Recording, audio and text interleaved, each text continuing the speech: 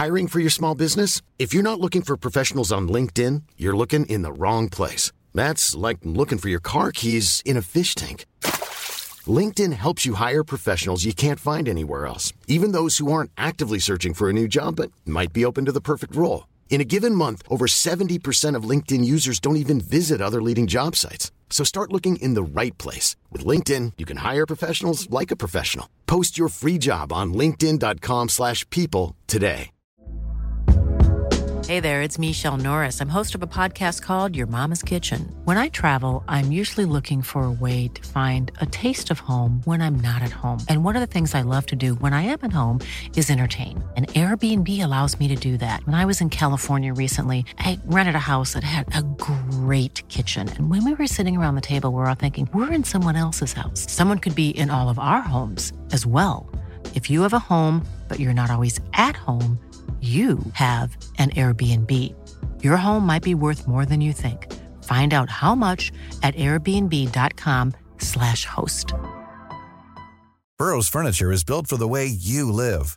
From ensuring easy assembly and disassembly to honoring highly requested new colors for their award-winning seating, they always have their customers in mind. Their modular seating is made out of durable materials to last and grow with you. And with Burrow, you always get fast, free shipping. Get up to 60% off during Burrow's Memorial Day sale at burrow.com/ACAST. That's burrow.com/ACAST. burrow.com/ACAST.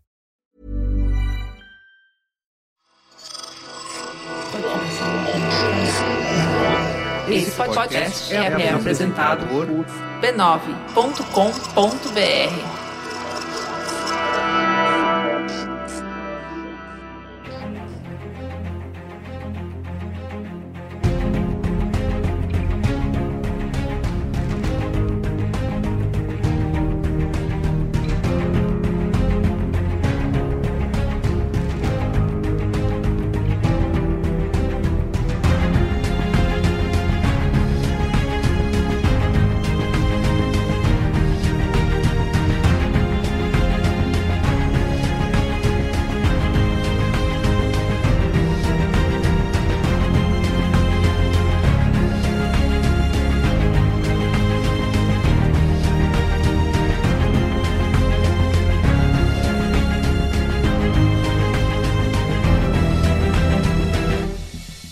Eu sou Carlos Merigo, esse é o Cinemático número 19. Estou aqui hoje com Gilva Lauer, Mamileiros e mamiletes, Jéssica Correia. E aí, gente? Matheus Fiori. Bom dia, pessoal. E Robson Bravo. Boa noite, amantes do cinema.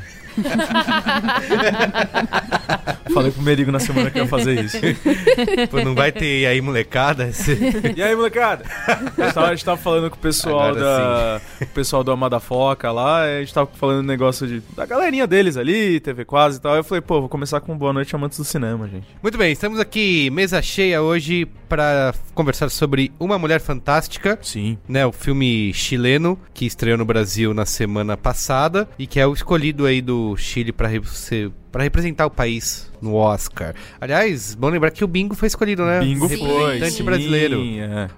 Aproveite aí, ouça o cinemático sobre o Bingo. Isso, e vai no cinema prestigiar se ainda conseguir. Vá, né? Consegue sim, tem. É uma grande surpresa que o Polícia Federal ficou de fora, né? Surpreendente. Realmente é o que eu tava torcendo. Muito bem, então, mas antes, né? Momento antes, temos aqui que divulgar a família B9 de podcasts. Você que tá conhecendo aí o Cinemático, ouvindo pela primeira vez, ouvindo pelo Spotify. Temos programas para todos os gostos, para toda a sua família. Você pode entrar em b9.com.br/podcasts. Ou se você clicar aí no canal de podcasts no Spotify, já vai achar. Só vai dar nós. É, só tem a gente. Tem um monte lá. A Gilva Lauer quer tentar lembrar os nomes? Valendo! Essa semana a gente falou muito sobre arte. Então no Braincast se falou sobre qual é o limite da arte. O Mamilos falou arte pra quê? Isso. Pra que diabos a gente precisa disso? Essa inutilidade que só serve pra causar tumulto social. Exato. Revoluções. Temos também Naruhodo. Temos também Mupoca. Temos também Tecnicalidade, Caixa de Histórias, Pouco Pixel. E voltando de um longo e tenebroso inverno, Zing. E o código aberto, né? É isso aí, teve o código aberto. Esse podcast você não espera com muita ansiedade, porque os posts são irregulares, mas essa semana teve, e quando tem é dia de comemorar. Isso. Então escutem lá, corre lá antes que acabe, gente. É irregular, mas quando tem, meu amigo, vem que vem. Vem que vem. Quicando. Também quero divulgar aqui o bot do Facebook dos nossos podcasts, que é o m.me/B9podcasts. É de fato o bot que mais cresce no Brasil. Sim, é comprovado. Nossos amigos da Price House, White Coopers, falaram que é verdade. Pode colocar? Pode. Confirmo. Pode. Recebo o relatório ali diariamente. E acessando aí esse endereço, você conversa com o nosso robozinho e toda vez que sair um podcast novo, ele te avisa pra você não perder nenhum episódio. Tá? Dos nossos podcasts. Eu já falei aqui, mas não custa repetir que estamos no Spotify. Então procura aí. Desculpa. Clica lá na aba podcasts, procura todos que tiver lá o selinho B9 de qualidade. E a gente tem novidade aqui nesse cinemático. Sim. Vamos inaugurar a sessão comentários. Sessão polêmica. Isso. Que aí no último episódio a gente falou sobre It, a coisa. E a galera ficou, como você diria, Robson? Pistolaça. A galera ficou bolada. Que a gente Pai do pingo. Que todo mundo tá amando o filme, a gente odiou e demos notas baixíssimas. Então, por conta disso, a gente resolveu inaugurar essa sessão de comentando os comentários. Trouxemos aqui 2 comentários pra gente comentar. Sim. Né? Mas só no final do programa. Garoto. Tá bom? Então, depois de pauta, qual é a boa? Comentando nos comentários. Isso, se você não quiser ouvir os spoilers do filme, você pula pro Qual é a Boa e continua ouvindo os comentários. Então é isso, né? Sim. Vamos lá, então? Vamos lá. Uma Mulher Fantástica? Isso. Senhorita Marina Vidal?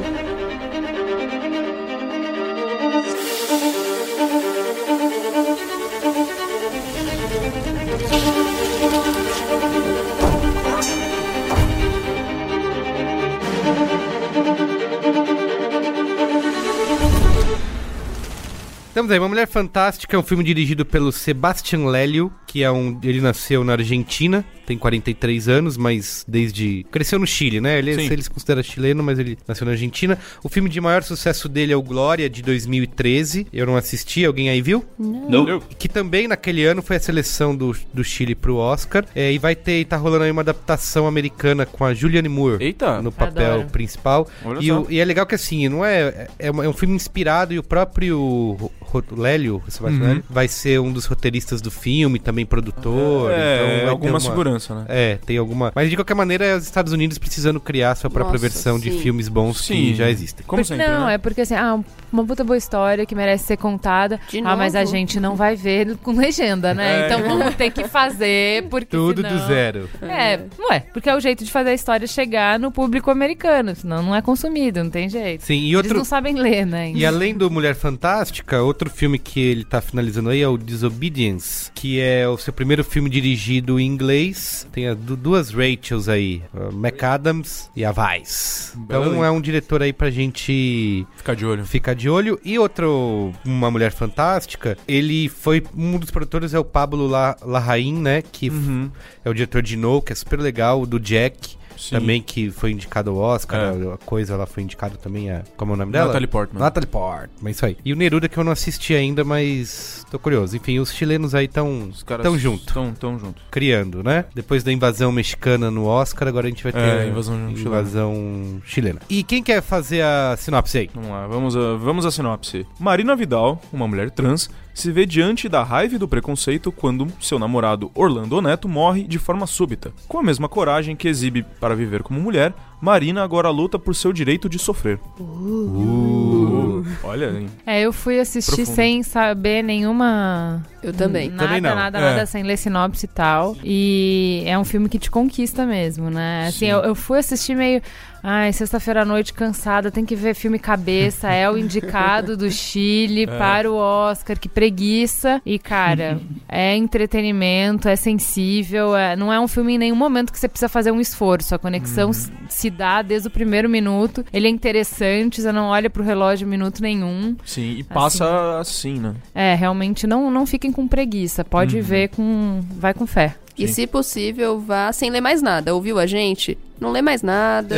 Não vê trailer. Não vê trailer, pula o spoiler. Eu também só tinha essa informação aí de que era um drama sobre uma mulher trans e também não sabia nada. E uma coisa que ele começou a ganhar muita repercussão por conta ele estreou no Festival de Berlim, né, em fevereiro desse ano, e ganhou o Urso de Prata como melhor roteiro, inclusive o diretor, o Sebastian Lelio, também concorreu como melhor diretor. Aqui, ó, na repercussão ele tá no Letterboxd com 3.7 de média e no Rotten Tomatoes tá 100%, baseado em 13 reviews que por enquanto foram feitos. Como ele ainda não estreou oficialmente nos Estados Unidos, então não tem repercussão do público, né? Que o Rotten Tomatoes costuma dividir, né? A opinião do público, da crítica e do público. Enfim, quem quer começar aí com impressões gerais? Eu vou começar falando sobre... Eu gostei muito de como a história, ela não é óbvia, você não sabe pra onde vai. Então, assim, como eu não tinha lido o roteiro, sinopse, nada, eu não sabia que história que ele tava se propondo a contar. E aí, assim, ela não é uma história óbvia. A partir da metade você já entende qual é a história que ele vai contar, mas é tratado com bastante sensibilidade. Como é que eu posso falar? Não é verídica, mas é uma coisa que...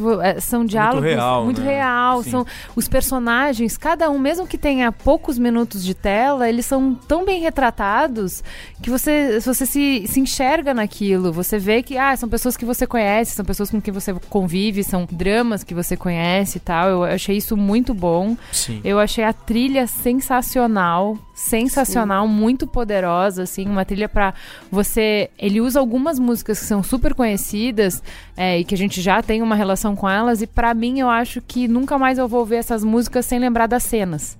Então é muito legal, ele se apropriou de músicas que já são fortes, que já têm uma história e que hoje pra mim vão ficar marcadas. Eu vou lembrar exatamente da cena quando tocou aquela música no filme, assim. Eu achei muito legal, achei a atuação da menina incrível. Sim. Ela tem, assim, microexpressões, ela tem uma delicadeza na hora de passar as coisas, e foi impossível não... Que é a Daniela Vega. Daniela Vega.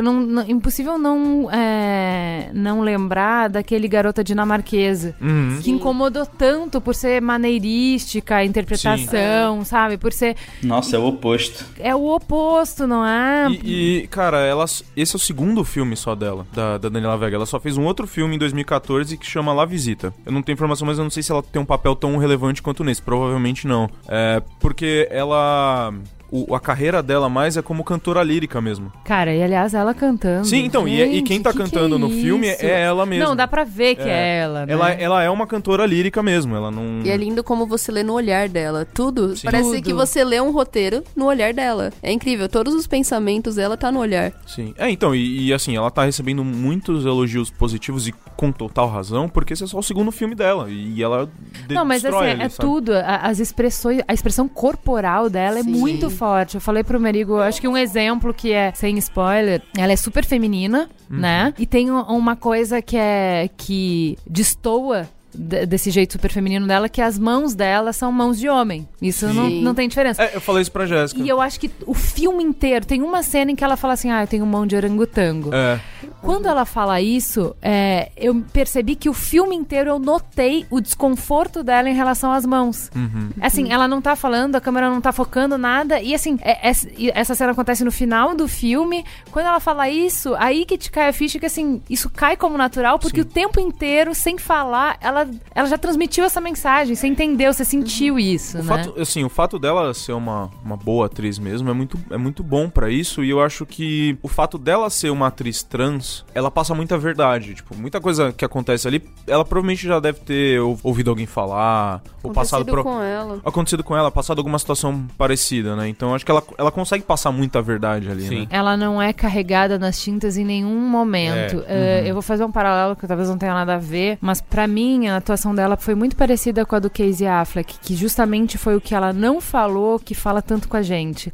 Foi super contido. Então, assim, diante de todo o sofrimento, todas as micro microagressões que ela passou, você se dói mais pela não expressão. Porque ela podia esbofetear, ela podia ser grossa, ela podia ser violenta, ela tinha o direito de, porque estavam sendo violentos com ela. Sim. E é exatamente o quão contida ela é, o quanto ela absorve essas coisas, e ela sempre é digna. Eu acho que essa questão dela ser muito contida tem 2 fatores, né? O primeiro é que ela tá um pouco em choque de luto ainda, né? Porque ela perdeu a única pessoa realmente próxima e que tratava ela como o que ela é, um ser humano. Sim. E a outra questão é que é uma sensação que eu tive também em Corra, que a gente fica muito assustado com o preconceito que ela sofre, mas pra ela é algo natural, que nem o racismo que o personagem do Corra sofre. Então é algo que ela já chega, parece que preparada na cena, ela já sabe que vai passar por aquelas situações e ela só contorna pra não ter nenhuma violência e tal. É meio que um negócio muito triste, porque ela tá aceitando aquilo, entre aspas. E isso me impactou muito também. Eu fui ver sem saber absolutamente nada. Eu entrei, eu vi os horários do filme e fui. Só isso. E eu fui no mesmo esquema da Ju. Eu tava super cansada depois do trabalho. Falei, putz, vou ver o filme, que eu poderia estar indo pra casa dormir. Só que, foi uma sensação tão de sair do cinema com... Caramba, quanta merda que a gente faz com as outras pessoas. Como que as pessoas sofrem todos os dias, muito mais que a gente, e elas estão caladas. Elas estão ouvindo e estão levando toda essa dor pra casa. Mexeu muito, por mais que eu não passe pelas situações que ela passa, o olhar dela, as expressões corporais, deu muito pra sentir toda a dor que é viver numa sociedade que não te aceita como você é, que não respeita o que você quer ser. Então foi, pra mim, muito arrebatador. Eu chorei diversas vezes no filme. Fazia muito tempo que eu não chorava em filme. E eu, assim, sem palavras. Eu acho que é isso que torna mais poderoso, né? Porque você... acho que ela não reagir dessa maneira, né? Sim. Eu acho que fica... É pior. É pior, exatamente. Você fala, não, grita, não, isso, bate na cara. Por favor. E é legal porque... Mas é que ao mesmo tempo ela não aceita. Em nenhum momento ela aceita. Ela, assim, muito pontualmente. Ela é fina. Ela é muito... mas ela se posiciona o tempo inteiro. Sim. Ela coloca o limite dela o tempo inteiro. Em jogo. Mas de uma maneira muito delicada e que deixa mais gritante ainda o tamanho da injustiça e o tamanho da violência. Exatamente. É um contraste de... Ele tá sendo extremamente agressivo comigo, mas eu vou devolver o meu limite e vou devolver sendo classe. Assim, ela é mega uma mulher de classe, assim. Tipo, tá, você tá me xingando, mas eu não vou descer no seu nível. Isso é o que faz valer o título do filme, né? Tipo, fantástico. É fantástico, é verdade. E sabe o que eu achei também? O Guardian fala sobre isso. Eu senti, mas eu não tinha conseguido colocar em palavras. Que assim, esse filme ele é muito, muito bom em fazer identificação. Então acho que desde o primeiro momento, e ele constrói isso de uma forma muito forte ao longo do filme, você termina se identificando muito mais com ela do que no início. E o Guardian fala que eles usam uma metáfora de, em inglês, falar fica no meu lugar, eu queria ver se você estivesse na minha pele. A metáfora é in your shoes. Então, caminhar... pra você saber como é a minha vida, você tem que caminhar 1 milha nos meus sapatos. E isso, o filme visualmente faz o tempo inteiro, porque tem muitas cenas dela caminhando. Então, você simplesmente caminha com ela. E eu acho que, assim, é uma metáfora visual, que eu não sei como é que eles fazem em termos de construção de filme, mas eu sei que não é só nessas cenas. Tem alguma mágica que eles fazem que você, de fato... se sente na pele dela cada vez mais, até que você termina o filme tendo uma experiência de identificação muito forte. Eu acho que isso é um dos grandes trunfos do filme. Conseguir te colocar na pele dela e fazer enxergar o mundo através dos olhos dela. Ainda sobre a questão dela, do jeito como ela reage ao preconceito, o filme estabelece também pra gente que ela sabe lutar, né? Ela tem um saco de pancada em casa, mostra ela socando o ar. Então meio que dá a entender que ela tá pronta se tiver que reagir de uma maneira agressiva. Então provavelmente ela já foi agredida no passado, já teve que lidar com isso, e por isso que ela é mais controlada, né? Eu achei um negócio bem subjetivo, porque ela não fala isso em momento nenhum, você só vê. Que nem você levantou aqui a bola, Matheus, sobre se essa personalidade dela é explorada, né? Porque eu acho que não é muito, né? A gente não fica conhecendo não fica conhecendo nada sobre o passado, né? Não porque tem não uma... é o foco. Eu acho que não é necessário também. Eu acho intencional. Não vem ao caso. O foco é o luto. absoluto. Ela tá fragilizada no momento do filme. A gente tá vendo como ela não tem espaço pra ser o que ela é. E na verdade não interessa. Você tá vivendo a partir do momento que ela quer te expor o que ela tá vivendo. Eu Sim, gosto muito verdade. como o filme, ele... Principalmente do começo pra... Logo do comecinho, mas a hora que o filme depois você pega o personagem da Marina e vai, mas no começo ele meio que total muda a sua expectativa, porque principalmente no caso da gente vai como, o filme chama Uma Mulher Fantástica. Beleza. Eu tinha visto o pôster muito de relance e tal. Quando você vê isso, você pensa, uma mulher fantástica. Automaticamente você pensa, mulher cis, né? Primeira coisa. E o filme começa pelo ponto de vista, nas primeiras cenas, é pelo ponto de vista do Orlando, que é ele no trabalho, não sei o quê. É verdade. E a partir do momento que ela entra no filme, o filme passa a ser sob o ponto de vista dela. Principalmente depois que ele morre e tal. A hora que ele morre, rola essa transição, né? Então ele meio que toda hora começa trocando essa sua expectativa, e aí depois ele vai te guiando a partir disso, né? Cara, mas agora você explicou o título pra mim, né? Porque eu não tava lembrando que no início a gente vê... Porque assim, pra que serve você começar com a perspectiva do Orlando? Porque ele nos apresenta ela pelos olhos dele. Pra ele, ela é uma mulher fantástica. Então, exatamente. Que caguei que você não enxerga uma mulher. Isso. E que eu fui casado não sei quantos anos e que a sociedade não enxerga. Porque o tempo inteiro no filme eu não enxergo ela. Não sei o que ele viu nela. Não sei por que ele fez isso. Ele estabelece isso em 5 minutos de filme. Nossa, sim. Pelos olhos dele, ela é uma mulher fantástica. Se você parar pra analisar, o título, Uma Mulher Fantástica, fica muito tempo em tela. É verdade. Fica. Muito tempo em tela. Ele tá deitado na maca, ele fica uma cota em cima dele lá. Fica muito tempo. Depois que vai. E eu acho que o filme tem um grande poder nisso também, da gente, enquanto sociedade, até quase se achar meio babaca. Mesmo sem intenção, porque tem algumas... Obviamente, tem algumas coisas que ela passa ali que são pesadas, mas tem algumas coisas ali que são, entre aspas... Vamos dizer assim, pequenos preconceitos. Microagressividades que são coisas quase... aceitas, né? Rotineiras, que às vezes não a gente, enquanto mesa do cinemático, mas a gente, enquanto sociedade, acaba cometendo sem perceber. Tipo, vai ver... Encontra uma pessoa que é trans, aí você não sabe se você dá a mão, se você cumprimenta com um beijinho, como você faz. Às vezes, sei lá, alguma pessoa pode se referir a uma pessoa e se referir como ele. No caso, tem um policial no começo que ali ele só tá sendo escroto. Mas tem gente que faz isso. Então, assim, mostra que às vezes você, mesmo sem intenção, você acaba sendo meio escroto. Antes da gente ir pros spoilers, eu quero falar sobre essas comparações aí sobre ser um novo Almodóvar. O novo Almodóvar, novo... Mas pra que ser o novo Cara, ele não precisa ser o novo, ele pode só ser ele, sabe? Tipo, novo Almodóvar, novo Spielberg, É o que as pessoas estão dizendo, não sou eu. Eu prefiro que ele seja o novo Sebastian Lélio. É isso, obrigada, sabe? Matheus. Tipo, não acho que... Assim... Mas eu entendo, porque é o seguinte, você quer ver um filme de um chileno desconhecido? Putz, talvez não. Não é que ele não é bom, não é que... Não, é que, cara, diante das milhares de coisas que eu poderia fazer no meu dia, talvez eu não queira ver o filme de um chileno novo.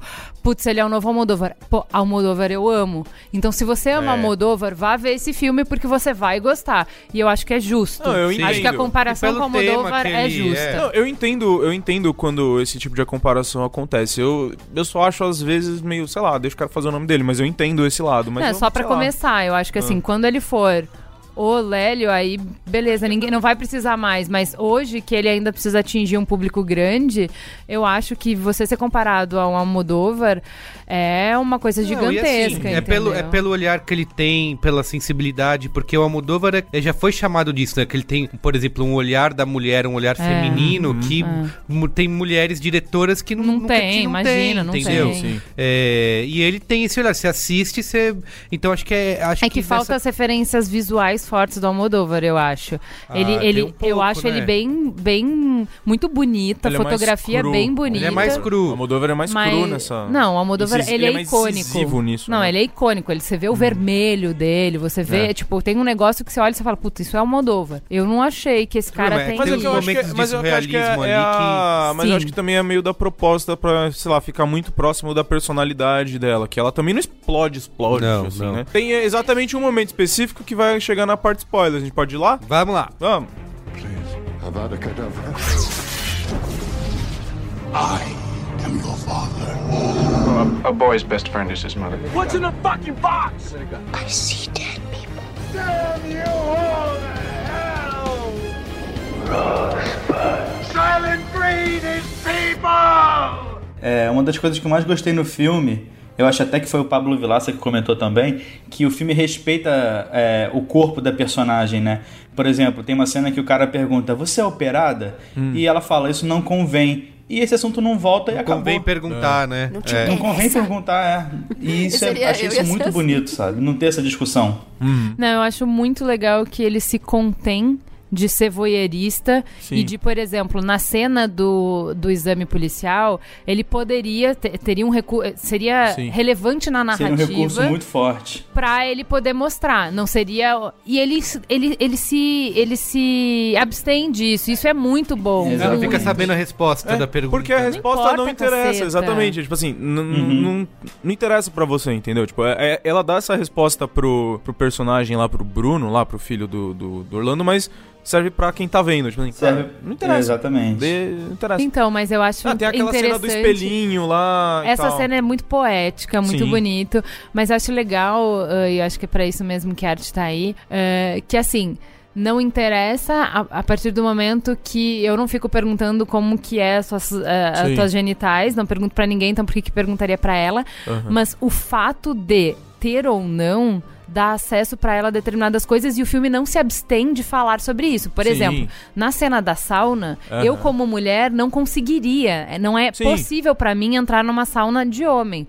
Porém, ela transita entre os dois mundos e isso é a danação dela, mas também é isso é uma verdade, é um fato, ela tem isso, entendeu?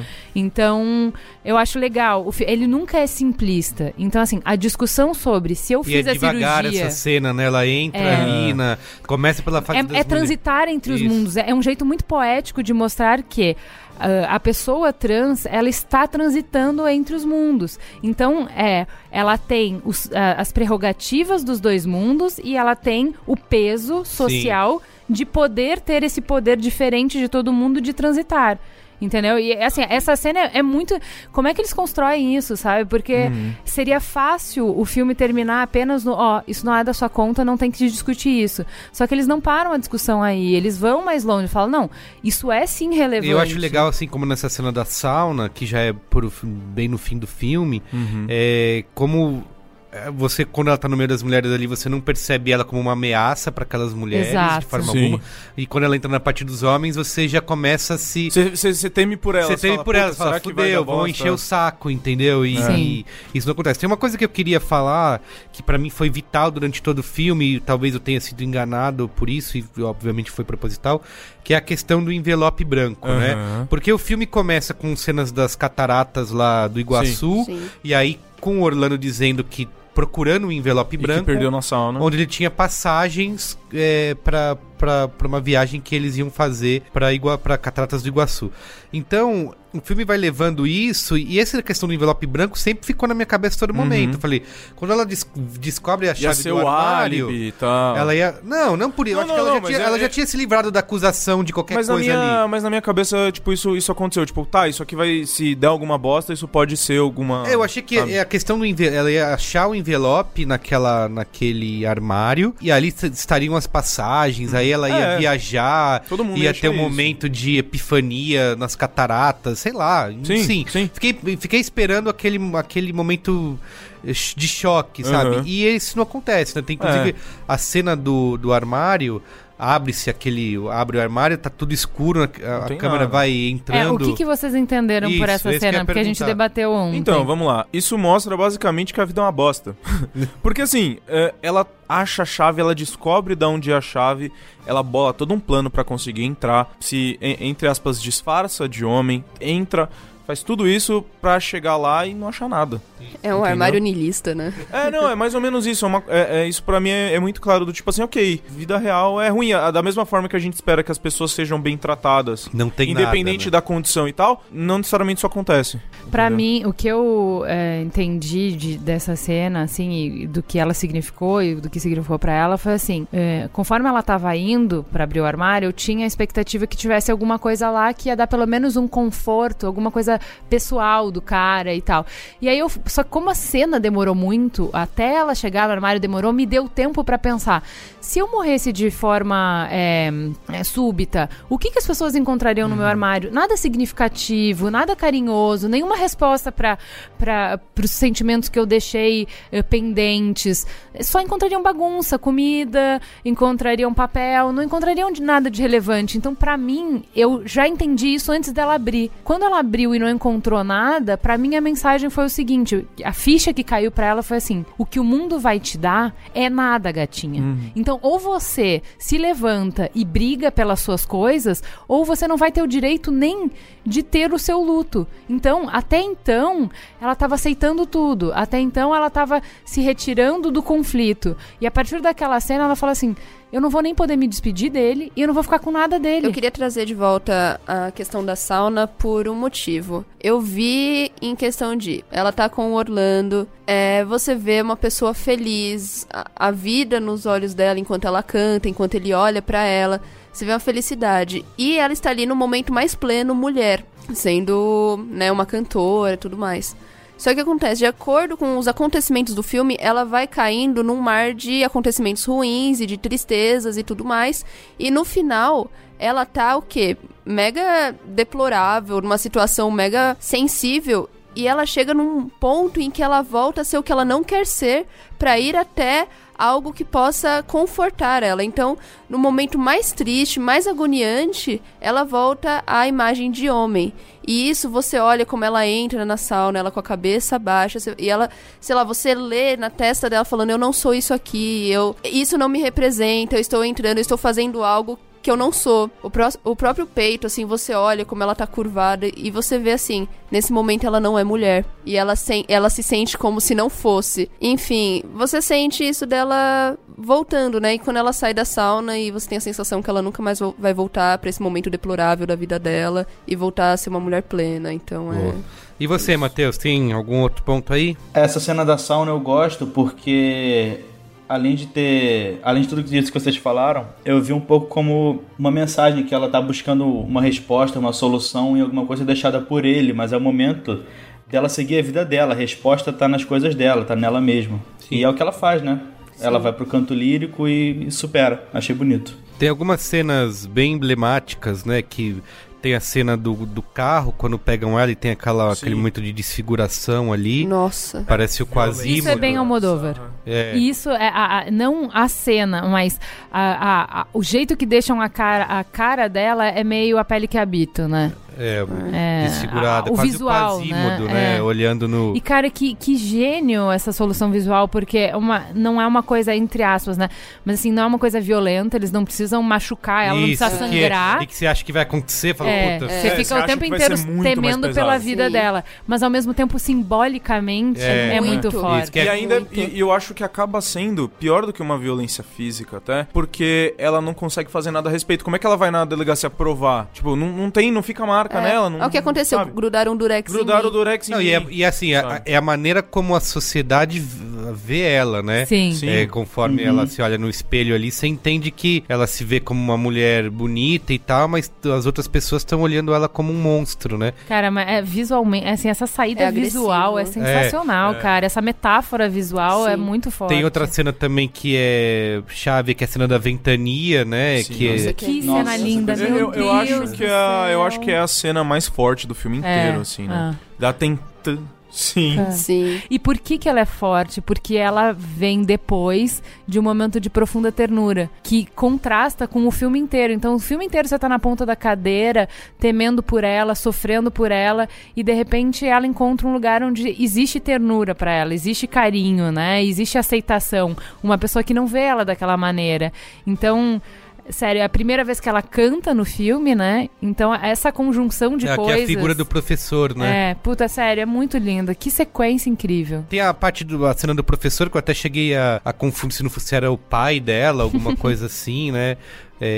Fica até meio assim, será que é o pai dela? Eu fiquei com essa... Não, pra mim não tem. Não sei, mas rola uma assim, tipo... Também não. Ele tem uma relação meio paterna com ela. Sim, então isso sim. O problema é que pra mim que a vida é tão merda nesses casos que nessas horas eu fico muito cético a todo tipo de carinho, né? Bem-vindo ao mundo feminino. Que ela pode receber. Você nunca sabe se a pessoa tá do seu lado, porque ela vai, em algum momento, por mais legal que ela seja, o seu tio, qualquer pessoa, se ela vai abusar do seu corpo ou se realmente ela vai ser até o fim legal. Você fica assim, aí e a questão dos privilégios, né? Que uma pessoa nessa situação... Ficar na rua, né, não ter pra onde ir é a coisa mais comum. E ali tem uma... Não vou dizer que uma muleta, mas... Que é a questão de ela ter uma irmã que ajuda e o marido da irmã também é super legal. Eu achei legal pra não ser exótico. Então, assim, toda trans tem que ser prostituta e tem que estar na rua.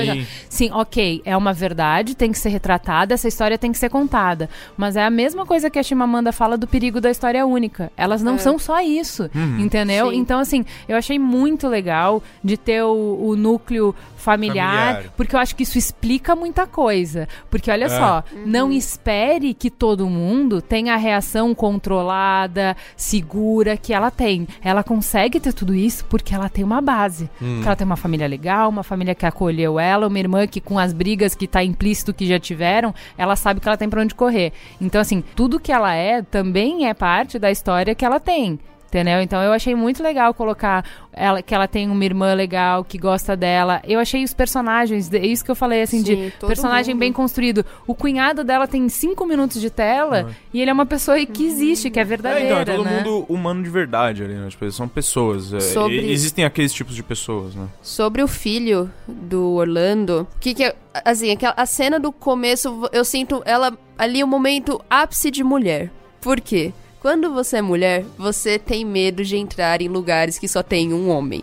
Começa por aí. E aí ele coloca ela na parede, encosta o máximo possível dela e fala, não sei o que meu pai viu em você. E por que toda mulher tem que ser sexualizada pra todos os homens? Por que ele, pra ela ser mulher, ele tinha que sentir desejo por ela, sabe?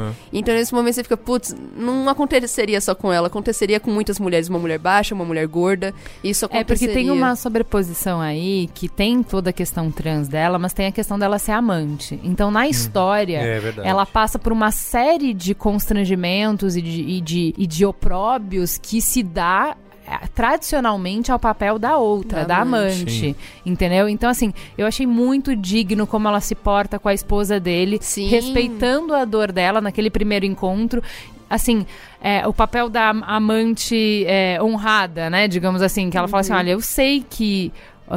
a minha felicidade se deu às custas de um momento muito infeliz para sua família. Eu sei que o fato do Orlando, enfim, ter seguido a felicidade dele, o que ele gostava, ter encontrado o amor, a gente foi muito feliz, mas isso causou muita dor. E essa relação entre as pessoas é muito complexa, né? Ninguém rouba ninguém de ninguém, mas as histórias estão conectadas e existe uma conexão aí. O subtítulo da conversa das duas, durante boa parte da conversa, tem a ver com essa relação de mulher ferida, mulher trocada por uma outra mulher muito mais jovem. Tem todo um sofrimento aí que até uma parte da conversa eu tava tentando ter uma sororidade com a mulher trocada também. Também é difícil você saber que, assim, não é o fato que o cara só escolheu uma outra vida pra ele. A escolha dele transforma toda a sua vida numa mentira. Então, interfere na sua vida, na sua leitura e tal. Então, tava tentando... Mas ela foi muito escrota. Foi muito escrota. Ela tipo assim, existia a carta do oprimido. Ela tinha uma cartinha do oprimido ali pra ela jogar. Mas ela exagerou demais. Ela, tipo, perdeu muito a mão, assim. Ela foi muito cruel. Tem outra cena que tem a cena da dança, né? Quase o surrealismo ali, né? No meio do filme, né? Quase um escapismo dela ali, né? No meio da coisa. Mostra como a arte é o jeito dela de abstrair do mundo dela, né? Do mundo físico dela. E temos a delegada a música, também, tal, né? Eu queria falar sobre essa delegada porque eu tive mixed feelings ali com a delegada. Nossa, não, eu quis jogar ela na parede. Ela quer ajudar mesmo se ela só tá sendo babaca? Porque assim, ó, o que acontece? Existe uma figura, porque ela veio falando todas as palavras certas, né? Então ela falou, olha, eu sei o que você sofre, sofre, eu tenho mestrado nisso. Então, tipo assim, eu tô ligada. Eu não sou... Apesar de eu estar com o uniforme errado, né? Eu sei que o meu uniforme causa medo, mas é assim... o sistema existe pra te fuder. Eu tô aqui pra tentar te ajudar a navegar no sistema, só que você tem que confiar em mim. Eu entendi que ela era uma mulher mais dura, mas que ela... as intenções dela eram boas. Quando que pra mim cai a ficha de que puta, não tem como defender ela realmente é uma escrota, apesar de usar as palavras certas. Na cena da fotografia lá.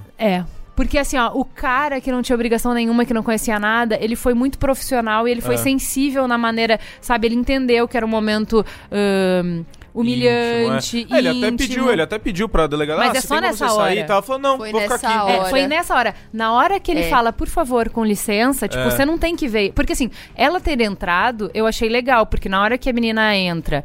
Eu penso, ela vai ficar sozinha com o cara, eu fiquei com medo por ela. Porque as pessoas são escrotas com ela o tempo inteiro. Aí, a presença da policial continua sendo policial, é legal. O policial tá aqui pra me proteger, pra garantir que ninguém vai fazer escrotice comigo. Só que na hora que ele tá sendo tão delicado, ele olha pra ela e fala, por favor, você sai. E ela fala, não, vou ficar aqui. E o olhar dela é um olhar colonizador. O olhar dela é violento. Eu falei, puta, essa mulher tá de palhaçada. E você percebe nessa cena que, tipo assim... É um pouco de escrotice também da delegada, porque ela chega e fala, então... Ela vai de cantinho com ele e fala, então, pedi um favor, tem como ser... Obrigado por acertar aqui e tal. Tipo, ela deve ter falado, sabe, parece que foi uma coisa meio que... Mas não dá pra saber se isso não é, tipo assim, olha só, eu quero livrar a cara dela, só que pra livrar a cara dela eu só preciso disso aqui, eu não quero tornar isso um processo, você me ajuda aí, você faz isso aqui, até aí podia ser, mas entendeu? É que pelas atitudes dela, parece que não, parece que é só uma coisa que ela tá fazendo porque ela quer ter alguma certeza, sabe? E eu acho que com ele e com uma outra personagem que tem uma fala no filme que só aparece, sei lá, eu senti aquela coisa do tipo... Que às vezes a gente comenta que, às vezes quando a pessoa é mais humilde ou quando tem coisas que pras pessoas não tem diferença, sabe? Tipo, esse tipo de diferenciação às vezes não é uma questão de classe, não é uma questão de...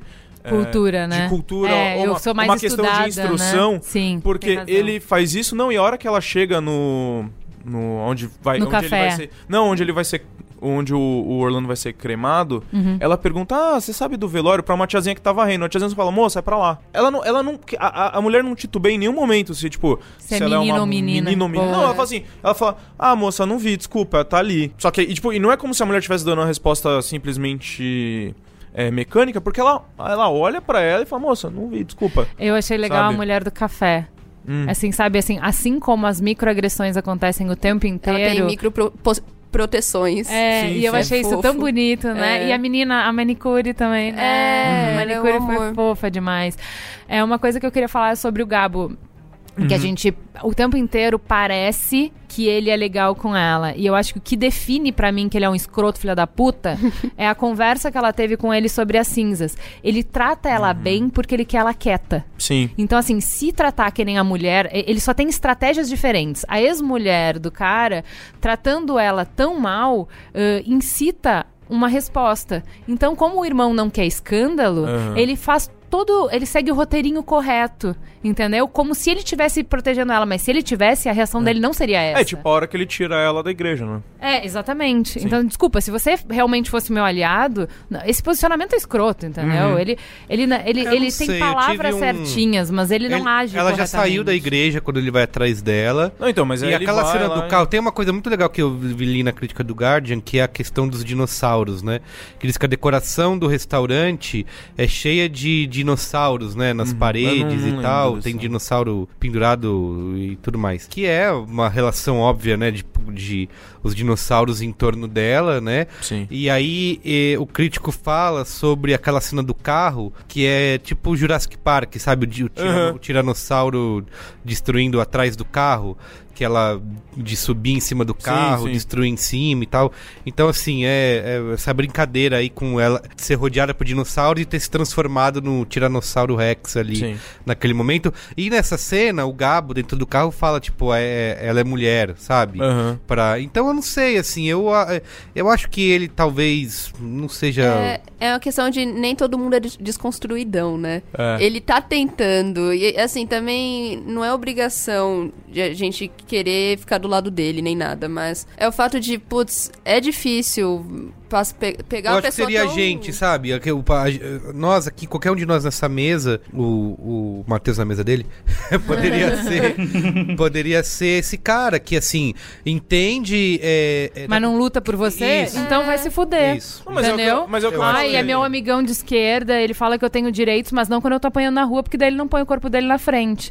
Entendeu? Que foi isso que eu entendi daquele filme, daquela série, aquela de negro. Dear White People. Ou você põe o seu corpo na minha frente na hora que eu for apanhar, ou muito obrigada. Sim. Na boa, Sim. muito obrigada. E, então, assim, pra mim ele não serve. Pra mim é a irmã dela, é a manicure, é a moça do café, é a chefe que tá disposta a... Uma coisa que eu queria falar antes da gente terminar, assim, que me incomodou o tempo inteiro, foi sobre a condução da investigação. Porque, por exemplo, o cara tá passando mal. Aí, quem que tá passando mal e resolve ir pela escada? Ele tava na frente do elevador. Ah, mas tudo bem, ele tá confuso, pode ter tido uma ideia errada. Aí, assim, por que a primeira coisa que você vai pensar é que ela bateu nele? Ah, então se eu acho que ele bateu a cabeça, vai lá onde ela tá dizendo que ele bateu a cabeça, vê se tem sangue, acabou a história, entendeu? Sim. E aí eu me irritava de por que ela não pontuava as coisas. E aí depois, discutindo com o Merigo, eu entendi por quê. Porque o que acontece? O tempo inteiro ela falava assim, eu tô presa? Aí a pessoa falava, não, peraí, mas é que... Ela falava, não. Se tiver algum problema, você me prende. Por quê? Porque ela obriga o cara a explicitar o preconceito dele. Sim. Ela obriga o cara a errar. Porque se você abrir o inquérito contra mim, é fácil de eu provar que eu tô certa. Então, assim, eu não te dou esse gosto, entendeu? Ela é tão segura no jeito de colocar. Né? Não, mas eu tinha comentado isso com a Jéssica e tal. Eu falei, cara, porque assim, ela não... Primeiro, ela não é obrigada. E ela não baixa a cabeça no filme em momento nenhum. Ela não baixa. A coragem de defender o ponto de vista, né? Sim. Assim... o tempo inteiro, que eu acho que é o principal. É que assim, não partir... Você coloca o seu pressuposto de que eu tenho que provar que eu sou inocente. Eu não vou em nenhum momento ser conivente com isso. Me prova que eu tô errada. Exatamente. Eu não tenho que partir desse pressuposto, entendeu? Sim.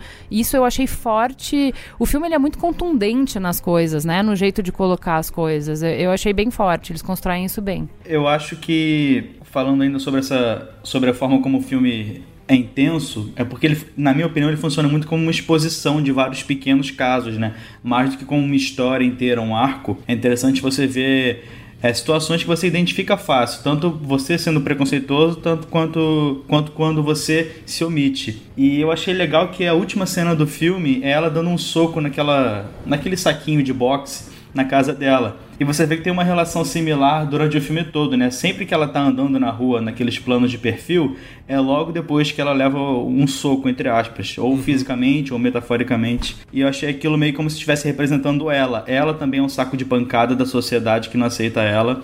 E é uma relação assim como a dela com o saco de pancada da casa dela, que vai indo de um lado pro outro o tempo todo. Muito legal. Sim. Vocês acham que assim, o final tenha sido... mais uma vez eu falei o meu ceticismo em relação à humanidade, mas feliz demais, assim, eu sei que não é feliz, mas... Não. Porque assim, ela conseguiu o cachorro de volta, e é legal que eles não mostram isso, simplesmente está com o cachorro lá e pronto, beleza. E de ter virado cantora, né, de ter conseguido... Mas ela já estava construindo isso, assim, uma coisa que eu acho legal do filme é que pra produzir identificação, eles não se submetem a criar uma personagem limpinha. Então, por exemplo, ela é o que você poderia considerar de promíscua, porque acabou de perder o namorado e já tá dando na balada, entendeu?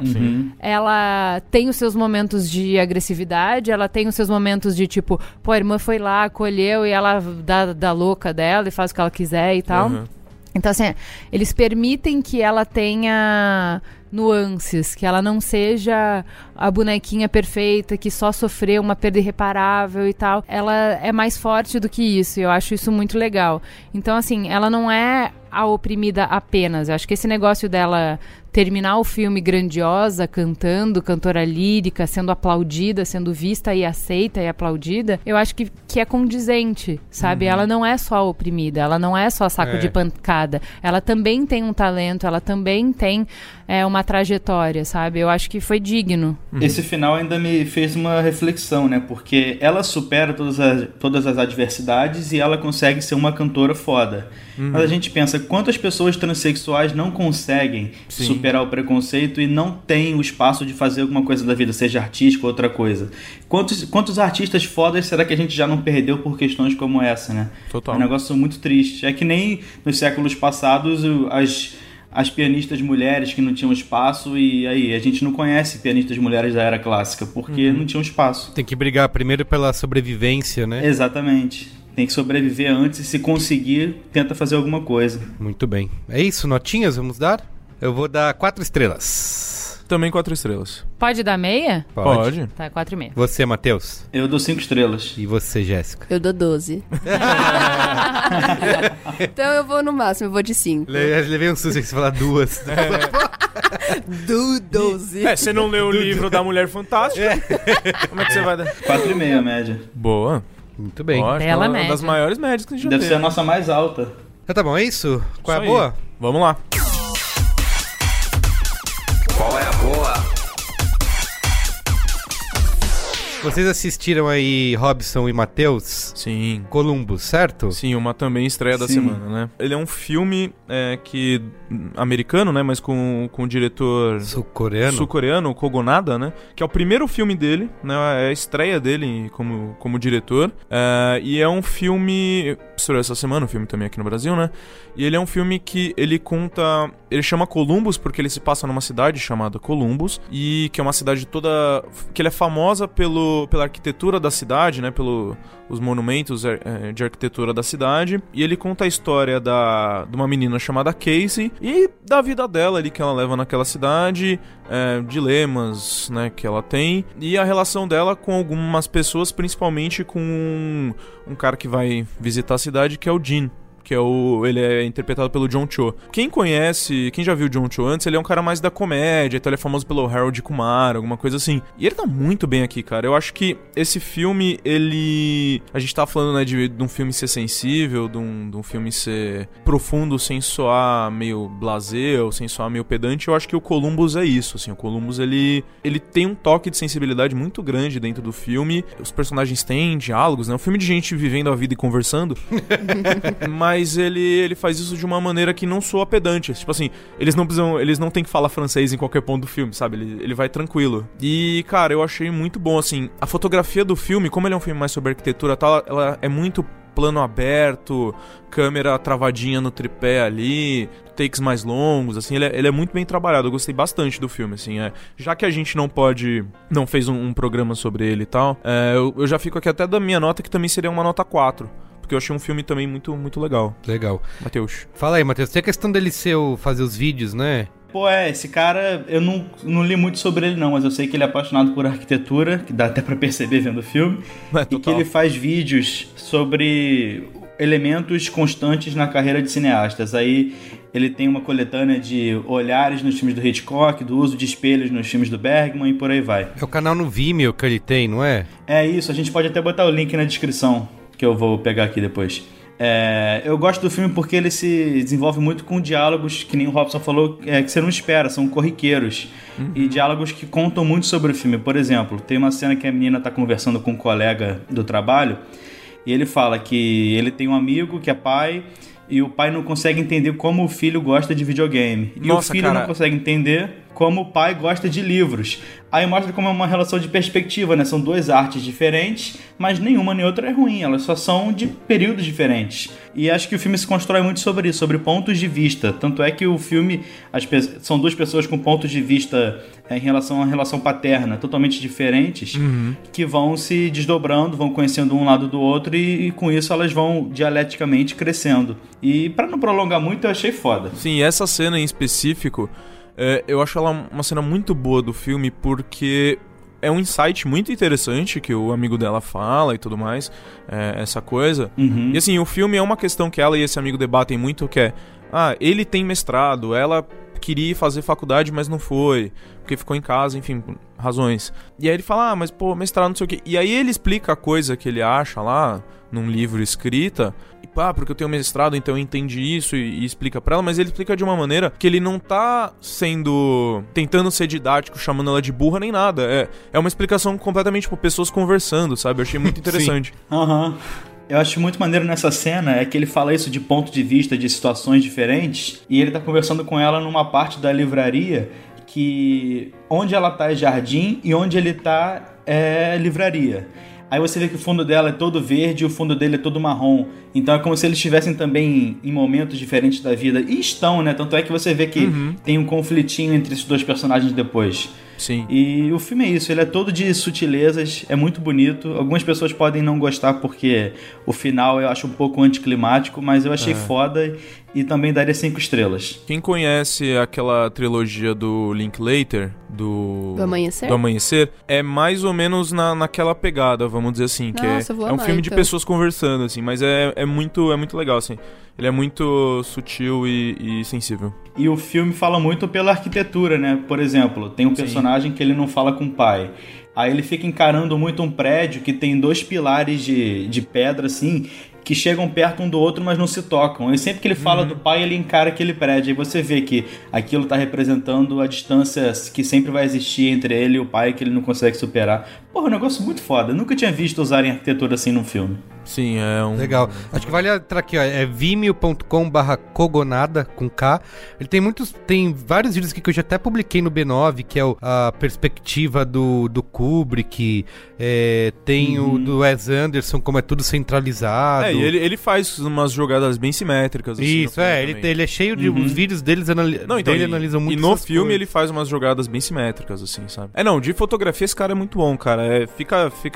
Anota o nome nele no caderninho, fica de olho, porque... Tô curioso, né? Quero ver. E agora, minha segunda indicação no Collabo de hoje é uma banda que eu não sei como pronunciar o nome dela. Eu falo Brinks, porque eu acho engraçado. Que porque se escreve BRVNKS. Brinks. Não sei ao certo, eu falo Brinks porque eu acho engraçado, porque... Eu acho que tem um pouco a ver com o tema, com a maneira da banda ali agir, que é uma banda de Goiânia, ela é de indie rock, tem umas coisas aí meio shoegaze, tem uma influência de surf music ali mais pelo fundo, que a banda basicamente, a grande cabeça e a pessoa que toca isso é a Bruna Guimarães, que ela faz os arranjos de todas as músicas, ela faz as letras e tudo mais, e é uma banda muito legal, cara. Ela veio fazer show aqui recentemente em São Paulo, numa casa menor aqui, que eu não consegui ir na semana passada, e ela acabou de lançar um EP chamado Lanches. Que é muito legal, tem no Spotify e tal, é bem legal dar uma procurada, assim, é uma banda muito interessante. São 4 pessoas, né, mas a grande fronte da banda é a Bruna, e meio que a banda vamos dizer assim, dona da banda, né, e é muito legal, assim, vale muito a pena dar uma conferida. Procura aí, Brinks, BRVNK, o EP Lanches. Brinks. Hashtag Lanches. Você tem algum outro qual é boa aí, Matheus, ou é esse? Cara, essa semana foi curiosa aqui no Rio, porque teve uma cabine que eu passei mal, não consegui ir. Aí teve outra cabine que a assessoria esqueceu de convidar e ninguém foi. Ia lá! Denúncia! Pois é. Hein? Então não tenho filmes. Tá, mas o Columbus já valeu. Valeu. Eu vi um outro filme que saiu na internet essa semana, mas eu acredito que não haja interesse que eu comente sobre ele. Vocês devem imaginar qual que é, né? Que é o do selo de psicodelia argumentativa. Sobre um astrólogo. E ainda só sobre o Columbus, só uma coisinha. Infelizmente, ele é um filme que vai ser meio difícil do pessoal conseguir assistir no cinema, porque ele tá em pouquíssimas salas em exibição no circuito bem alternativo, né? Então, assim, ter que ir na reserva sem comer pipoca. Basicamente... Não pode comer pipoca? Não pode, não vende. Não, cara, sério, eu fiquei muito revoltado. Tudo bem. Ainda bem que o filme era bom. Vamos lá, Itaú Cultural vende pipoca sem manteiga, então também, né, tem essas coisas. Mas, infelizmente, ele tem, acho que ao todo ele deve ter 5 ou 6 sessões, né, espalhadas aqui em São Paulo e acho que umas 2 em Santos. Então, assim, infelizmente a galera não vai conseguir ver no cinema, mas creio eu que logo mais ele já tá por aí. Mas quem puder vai ao cinema, né? Quem puder ir, vai muito, mas, né, talvez possa ser difícil. Jéssica? Então, trazendo novamente mais um livro para a semana. Eu sou o menino das bandas, ela é a menina dos livros. E também do projeto de ler mais mulheres esse ano, que é o quê? Sylvia Plath. Eu não li ainda, quero. Nossa, então, o mais conhecido é A Redoma de Vidro, né? Que é um livro meio autobiográfico, que ela lançou com outro nome quando saiu. E ela morreu um pouquinho tempo depois que esse livro saiu. E esse é o mais conhecido da Sylvia, que ela é uma romancista, contista, poetisa norte-americana. Ela é muito importante na história do feminismo. Ela é uma mulher extremamente inteligente, ela escreve extremamente bem. O que eu sempre indico quando você vai começar a ler Sylvia Plath é A Redoma de Vidro. Como é um romance, é super tranquilo de ler. Assim, a linguagem, porque é pesado, você fica com uma ressaca literária depois que você lê. Só que hoje eu tô trazendo Desenhos, que é um livro que saiu, que como ela era uma artista completa, ao mesmo tempo que ela escrevia, pra espantar os monstros, ela desenhava. Então, esse livro foi editado pela Frieda, que é a filha dela, e que traz alguns pedaços de poemas e dos diários dela, com desenhos que ela fez naquele período. E são desenhos, cartas pra mãe dela e coisas muito pessoais, porque o Ted Hughes, que é o ex-marido dela, ele queimou alguns diários dela porque tinha coisas sobre ele era extremamente importante, então não queria que ela expôsse coisas dele, então ele queimou e se perdeu muita coisa. Porém, a filha tinha algumas coisas também guardadas com ela. Então esse livro você sabe muito sobre o livro de poemas Ariel, você entende um pouco sobre A Redoma de Vidro e vê os desenhos que ela fazia no período. E é isso, Desenhos da Sylvia Plath. Muito legal. Eu vou indicar a mesma coisa que eu indiquei no Mamilos, porque eu não tenho vida suficiente pra ficar indicando coisa em 2 podcasts por semana. Vou indicar também um livro, chama Isso é Arte, do Will Gompertz. Ele era o editor de artes da BBC, ele já trabalhou no Tate Modern por anos, ele foi por, assim, muito, muito tempo, escreveu por o Guardian. Então ele é um cara que ele sabe falar sobre arte te encontrando no lugar onde você tá. Então ele parte das maiores dúvidas das pessoas. Então, tipo, como assim? Só desenhar um quadrado preto é arte? Sabe? Como assim esse rabisco que não dá pra você fazer a diferença entre o rabisco que seu filho fez e o que tá na galeria de arte? Como assim isso é arte? Esse mictório. Como assim esse mictório é arte? Assim, se eu consigo reproduzir, por que é arte? Se eu consigo ter essa ideia, por que é arte? Então ele vai falar, quer ver, ó, ele fala 150 anos de arte moderna, do impressionismo até hoje, ele é muito didático e ele é muito irreverente. Então, assim, ele sabe escrever, pensa que ele é um jornalista, ele escreve há muitos anos sobre esse assunto, então ele tem uma fluidez, ele amarra as coisas contando muita historinha. Então, por exemplo, pra contar do Duchamp, ao invés de dizer, olha, isso aqui é arte, porque antes se fazia assim, e ele... Não, ele começa o livro contando assim, de repente um jovem de cabelos assim, com 2 amigos, e eles estão meio abilolados, atravessando a rua, e aí o vento nos cabelos, e aí ele olha para uma vitrine, então ele cria um storytelling, ele tá quase descrevendo uma cena de cinema do momento em que o cara teve a ideia e por que ele teve a ideia e tal. Então ele cria bastante conexão com os personagens, ele é muito legal, assim... Quando você vai no cinema, você olha os caras como entidades, né? Então, isso aqui é um Matisse, isso aqui é um Picasso. E ele coloca esses caras como caras, baderneiros, 3, 4 jovens que estavam sempre juntos, sabe? A galera do Manet, a galera do Monet, entendeu? Tinha esse cara que era mais introvertido, tinha esse que era meio velho, era meio babaca, tinha esse cara que era, sabe, Gauguin, puta escroto, espalhador de sífilis por aí e tal. Eu só queria dizer que eu ouvi aqui no ponto, o diretor Alexandre Maron me mandou uma maronada telegrafada, que é a galera moneira. Então, assim, foi... Desculpa a sociedade. Foi bem... ele consegue humanizar isso e ele vai contando coisas da vida real. Então, o Picasso convidou todo mundo para um jantar, ia ser uma grande coisa, ele ia homenagear um artista e tal, e esqueceu de encomendar comida e não ia ter nada, e fracasso e tal. Então ele vai contando, explicando... E faz você realmente entender os movimentos e por que eles existiram e qual era o ponto. E ele não é prepotente, arrogante de colocar as coisas que ele tá falando como uma verdade absoluta, que se você não concorda, se você não entende, você é burro e inculto. Não, ele simplesmente vai colocando assim, olha, é por causa disso que as pessoas gostam. Aí se você vai gostar ou não, problema zero, entendeu? Desde que você entenda o que tá acontecendo. Cara, eu achei muito bom, eu nunca entendi nada de arte e mais do que isso, a arrogância das pessoas nunca me deu vontade de entrar. Pra mim era assim, isso é ruim, pra mim isso é ruim, a partir dos impressionistas é ruim, e eu não quero saber, não me interessa, sabe? Foi muito, muito bom, assim, eu consigo entender bem mais, e eu acho que isso é o primeiro canal pra você se dispor a tentar apreciar de outras maneiras, né? Então, assim, vale muito a pena. O nome é Isso é Arte. Sim, muito bem. Também vou repetir aqui minha dica do Braincast, rapidinho, porque a gente tem sessão nova nesse cinemático. Eita! Que é o documentário Nobody Speak, Trials of the Free Press. Está disponível na Netflix.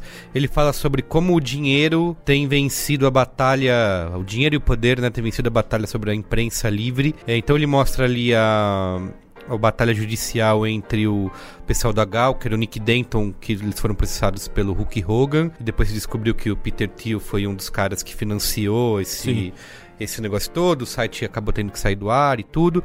Tem um outro caso também de um jornal de Las Vegas que foi comprado por um poderoso dono de cassino, e de como isso tem a primeira emenda nos Estados Unidos, que sempre foi tão sagrada, né, que é a liberdade de expressão, liberdade de imprensa, começa a ser questionada pelos bilionários aí. Sim. E de como isso pode ser perigoso pelos próximos anos. Enfim, tá disponível na Netflix, Nobody Speak, Trials of the Free Press. Isso aí. Tá bom?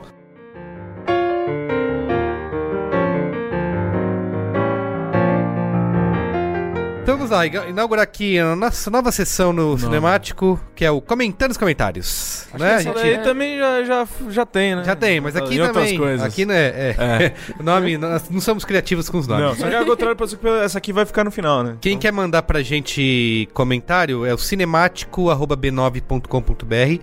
Você envia comentários sobre os nossos episódios, sobre o que a gente fala aqui. E também pode deixar comentários no post lá, no B9, no cinemático.b9.com.br, dentro dos posts. Você pode deixar comentário. Por que a gente está inaugurando aqui essa sessão?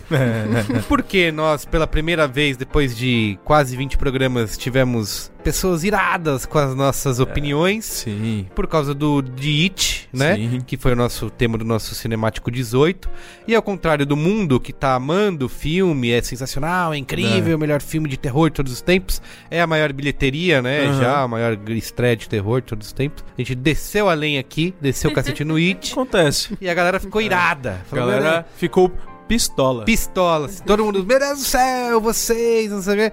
E eu selecionei 2 comentários aqui, e acho que eles mais ou menos resumem tudo o que rolou, que a crítica básica é que a gente não leu o livro e por isso não entendeu o filme. Então eu vou começar aqui. Bru Leão falou o seguinte: eu acho que teria sido de extrema ajuda se vocês tivessem trazido alguém que leu o livro à mesa, porque eu entendo o ponto de vista de vocês, mas a crítica ficou bem rasa. Acho que, como vocês disseram, o ponto forte do filme não é o terror propriamente dito, até porque eu acho a história original um pouco complexa, e tudo vai ser meio que explicado na continuação, acredito eu, assim como o comportamento dos adultos na cidade de Derry. Eles tiraram boa parte de coisas que seriam prejudiciais para o filme, como cenas desnecessárias escritas por King, que só existiam para causar efeito. Se tiverem interesse, eu super indico o Cabuloso Cast sobre o livro A Coisa, do Stephen King. Eles fazem análises bem interessantes e tocam em todas as perguntas que vocês fazem durante o cinemático. Esse claramente não foi meu episódio preferido de vocês, mas o programa ainda assim é maravilhoso. Continue com um ótimo trabalho. Abraço. Muito obrigado. Antes de comentários nossos, vamos ler todos. Vou ler só aqui mais um curtinho aqui do Danilo Sena. Particularmente amei esse filme, entendo os pontos que vocês abordaram. Não tinha visto por esse lado mais crítico do gênero do terror, por isso não classifico como terror. Mas uma coisa que faltou explicar no filme, e acredito que justifica boa parte da crítica negativa que vocês deram, é que muita coisa está subentendida no filme, justamente pela fidelidade ao conteúdo do livro. Exemplo, todos os adultos na cidade de Derry sofrem forte influência pelo Pennywise. A cidade cresceu em torno dele e, na verdade, ele é uma criatura, ele nunca foi humano. A depressão está imposta em quase todos os adultos, a estrutura repetitiva de fato, mas funcionou, ao meu ver, pela história do filme, que é mais uma aventura do que terror. Então, vamos lá. A gente entende o ponto de vocês de beleza, livro, vocês não leram o livro, então não sei o que, isso no livro tá mais explicado pro filme, mas assim, enquanto a gente analisa uma coisa enquanto obra, ok, existe um material base, beleza, mas a gente ele não é obrigatório, mas né? ele não é obrigatório. Gente, o livro tem 1000 páginas, tipo assim, eu leio um livro de 100 e poucas páginas em 6 meses porque eu não tenho foco, não tenho atenção. Eu acho que assim, a gente não precisa ler um livro para ver um filme. Você tem que analisar a coisa como obra separada, como uma obra específica. Se o diretor o filme tem que funcionar do momento que a luz apaga até a luz acende. Se o diretor não conseguiu passar pra gente aquilo ali, eu não tenho como saber que tá no livro. Eu já tinha, por exemplo, uma base do It, porque eu assisti o original lá, a série. Então, se vocês cobram que existe uma preparação, eu posso dizer que eu não fui completamente despreparado. Eu já tinha familiaridade com a obra. Eu tinha não com o livro, também. não li o livro, mas já tinha isso. o que eu acho, o nosso ponto aqui do Cinemático, a gente discutindo isso durante a semana, vendo os comentários de vocês, da audiência, é que a gente não acha que ler o livro é um pressuposto pra você assistir o filme. Não deve ser, na verdade. A gente vai assistir um monte de filme que nem sabe que foi baseado num livro, e até aí ele não tem que impactar na sua... E novamente, por exemplo, o próprio livro do King também foi adaptado pelo Kubrick, que é o Iluminado. Que o Stephen King odeia. Stephen King odeia. Gente, alguém... Ele é inspirado, né? Se alguém tiver alguma opinião sobre isso, pode mandar também, mas alguém questiona... O cara fala que o filme é ruim porque não é porque se você vai falar, você vai questionar o Kubrick, sério, alguém questiona o Kubrick, pode mandar pra gente, mas alguém questiona que ele é tipo um dos grandes mestres, assim, do cinema. Sim, e que o Iluminado é um grande filme. E que o Iluminado é um grande filme, alguém questiona isso? Eu acho que não, sabe? Eu acho que, ok, tudo bem, tem coisas que tem no livro, mas se o diretor não foi capaz de passar isso, aí veja bem. E mais uma coisa, o público geral aqui, por exemplo, no Brasil, que vai assistir terror, é o pessoal que vai ver Annabelle, é o pessoal que vai ver filmes de terror. Não esperem que eles leiam livros antes de ver filmes de terror. Eles não vão ler. Os produtores, as pessoas que vendem o livro não estão preocupados se você vai ler o livro antes. Lógico. Eles estão vendendo o filme deles. É legal porque, assim, tem referências, né? O filme tá preocupado. Isso que eu acho que quem lê o livro amou o filme. Sim. Porque o filme, ele traz embarcado ali muita coisa que tem no livro de referência, só de pistas, são piscadelas. Vários easter eggs. Isso, easter eggs. Piscadelas que o diretor dá pra audiência que conhece. Olha que legal, olha você que leu, você sabe. Mas isso não tem que ser parte... Ele tem que funcionar como obra separada. Exato. Uma coisa que às vezes a gente vê pessoas comentando e a gente olha e fala, nossa, sério isso? É aquela coisa do fã de quadrinho. Por exemplo, nossa, fizeram um filme, sei lá... Watchmen. Não, mais ainda. Fizeram o filme da Mulher Maravilha. Ah, nossa, mas tem pouca coisa pros fãs do quadrinho no filme, não interessa. São obras separadas. Tem que fanservice, você quer easter egg, é isso que você quer? Fanservice, é legal. Ok, tem um easter egg ali, tem um fanservice ali. Mas não é necessário, ele tem que funcionar como uma obra separada. Fala aí, Matheus. Né? O que vale a gente falar é que é justo a pessoa não gostar por não ser fiel. Mas a gente tem que separar o que a gente acha, o que a gente sente e o que o filme é. O filme não se torna bom ou ruim por ser fiel ou não. Você pode ter o seu gosto. Uma das adaptações menos fiéis que eu conheço é Laranja Mecânica, porque que ele tirou o último capítulo inteiro do livro, que era, entre aspas, um plot twist que ressignificava todas as ideias do livro. No filme não tem, porque ele puxou a história, mas ele criou outro conceito em cima da história. É uma Blade outra Runner, ideia. Sabe? Blade Runner. E sobre você falar pra mim que, mas isso aí vai ser explicado no próximo filme, filho, eu quero ver esse. É verdade. Eu vou ficar esperando o próximo filme. Você deixar coisas assim Sério? abertas, você deixar coisas que vão puxar um próximo filme, tudo bem, ok. Mas assim, prometer alguma coisa que já deveria ter sido explicada, eu acho que não. Gente, assim, beleza, mas crítica nunca é imparcial. Crítica é parcial. Crítica é a opinião da pessoa. Tem gente que gosta de coisas, tem gente que não gosta. Isso, eu entendo como o It é uma aventura. Realmente, assim, não vou cobrar que o terror... Apesar de achar que o filme teria essa atmosfera, como eu falei no programa, assim, né? eu nunca... Aquela cena inicial, sim, aquilo que ele cria, o filme nunca consegue bater aquilo. A cena inicial é incrível. O filme nunca mais entrega aquilo que ele tá mostrando. E eu acho que uma coisa que eu tava pensando, que acho que é o maior problema pra mim do It, é que ele não tem regras claras, né? Assim, você não entende por que o Pennywise faz aquelas coisas, você não entende como ele é afetado, você não entende nada. Por exemplo, o filme não deixa isso... Eu até acho que é legal manter um mistério, porque... Mas não tanto, né? Eu não sei, Matheus. Não, sim. É verdade. Por exemplo, eles apresentam aquela cena lá que ele aparece nos slides. Sim. Aí ele aparece ali no livro e tal, você fica esperando, vamos falar do passado dele? Tá bom, então vamos falar. Só que ele não fala. Não fala. Então eles estão se propondo a fazer um negócio e não fazem. Não, eu não queria saber até eu concordo com você, o mistério é importante. Eu não precisava explicar o passado dele explicadinho.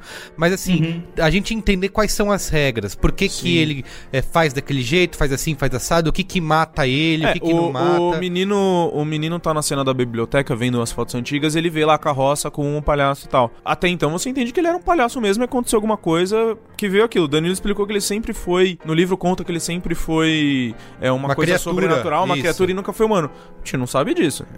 Sabe? Isso não tem que... E, cara... Como diz o Choque de Cultura... Tem que fazer curso, Tem que fazer curso, porra! Tem que fazer curso. E assim, ó, eu acho que, em resumo, a galera ficou puta com a gente... Mas, meu, é a nossa opinião, assim, a gente não tá aqui... E a gente tá analisando com um ponto de vista crítico, pelo menos pelo que a gente achou, olhar, o nosso ponto de vista, assim, independente disso, o filme é um sucesso, recorde de público, as notas, a crítica também, a maioria adorou, Matheus deu 3,5, não foi? Foi 3. O Matheus deu nota 3. 3 não é uma nota ruim. É uma nota boa, sim. Eu e você, a gente deu uma nota pior. Bem pior.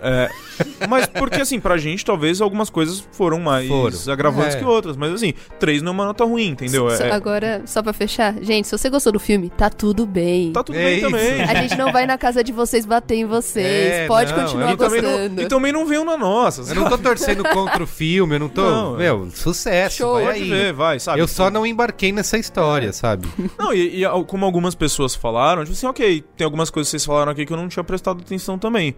Sei lá, gente, pessoas têm opiniões diferentes, é isso aí. E também, gente, vale ressaltar que a gente não tá fazendo uma crítica cinematográfica profunda. Não, a gente tá conversando o filme, expondo argumentos, debatendo, mas a gente não tá fazendo um negócio profissional, é um negócio mais descontraído, a gente se diverte fazendo, a gente tá... Eu falo várias vezes. Informal, entre aspas, informal, não no sentido de diminuir. Mas no sentido de a gente não tem a pretensão de ser uma referência da análise fílmica com isso, sabe? Exato, e eu acho que nenhuma crítica... A função da crítica não é essa, né? Não. A função da crítica não é dizer o que você tem ou não tem que assistir. A função da crítica é, sei lá, talvez ampliar seus horizontes, te dar outras referências, fazer você pensar, mas ela não é um guia de consumo. As pessoas usam dessa maneira, mas ela não é. Eu tenho uma discussão que a gente até pode fazer um dia no Cinemático ou no Braincast, que é o que rolou em Hollywood, porque o verão de Hollywood foi horrível, né?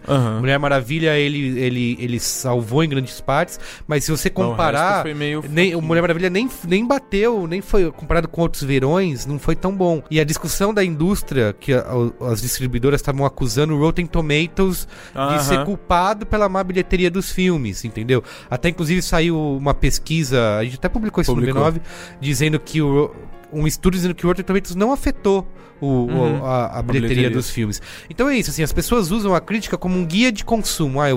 Se as pessoas falam mal, eu não vou assistir, se falar bem, eu vou assistir. Aqui no Cinemático, a gente não tem essa pretensão de fazer isso, você deve assistir isso ou aquilo. É a nossa conversa, a nossa opinião. E às vezes se você se identifica mais com as opiniões, se identifica mais com a pessoa em geral, da Jéssica, minha, Merigo, todo mundo. Se você se identifica mais com alguma pessoa, talvez você leve mais em consideração a opinião dessa que é um dessa gosto pessoa. mais parecido com o seu. Nada demais. E assim, mas assim, a gente não tá nem condenando ninguém aqui não. Tipo, se vocês continuem mandando comentários pra gente, se gostou, se não gostou, não tem problema nenhum, a gente aceita numa boa. Não, eu ia falar que o cinema é conflito, que nem diz o cara do Choque de Cultura, tanto nos filmes quanto a forma como o cinema funciona. Na década de 40 as pessoas estavam achando os filmes muito distantes da realidade, aí veio o neorrealismo, que é o oposto do que estava acontecendo. Aí veio a nova Hollywood, que é a época que os filmes estavam muito pasteurizados, aí fizeram os filmes mais autorais, o Scorsese, o próprio Coppola, Primeira Noite de um Homem, Bonnie and Clyde. O cinema é assim, gente, a gente vai tendo opiniões distintas e o cinema só sobrevive porque a gente debate. A crítica, ela existe para fazer a gente debater, a arte só existe quando a gente discute ela e não precisa concordar, a gente tem que apresentar opiniões opostas mesmo e é por isso que a gente gosta tanto. Muito bem, então se você quiser entrar em contato aí, cinemático@b9.com.br, grita nós, ou deixa os comentários lá no post do Cinemático. Isso aí. Tá bom? Sim. É isso, gente, obrigado, hein? Valeu. Que isso. Valeu. Beijo e abraço. Beijo. Fala tchau aí, Juva Lauer. Tchau.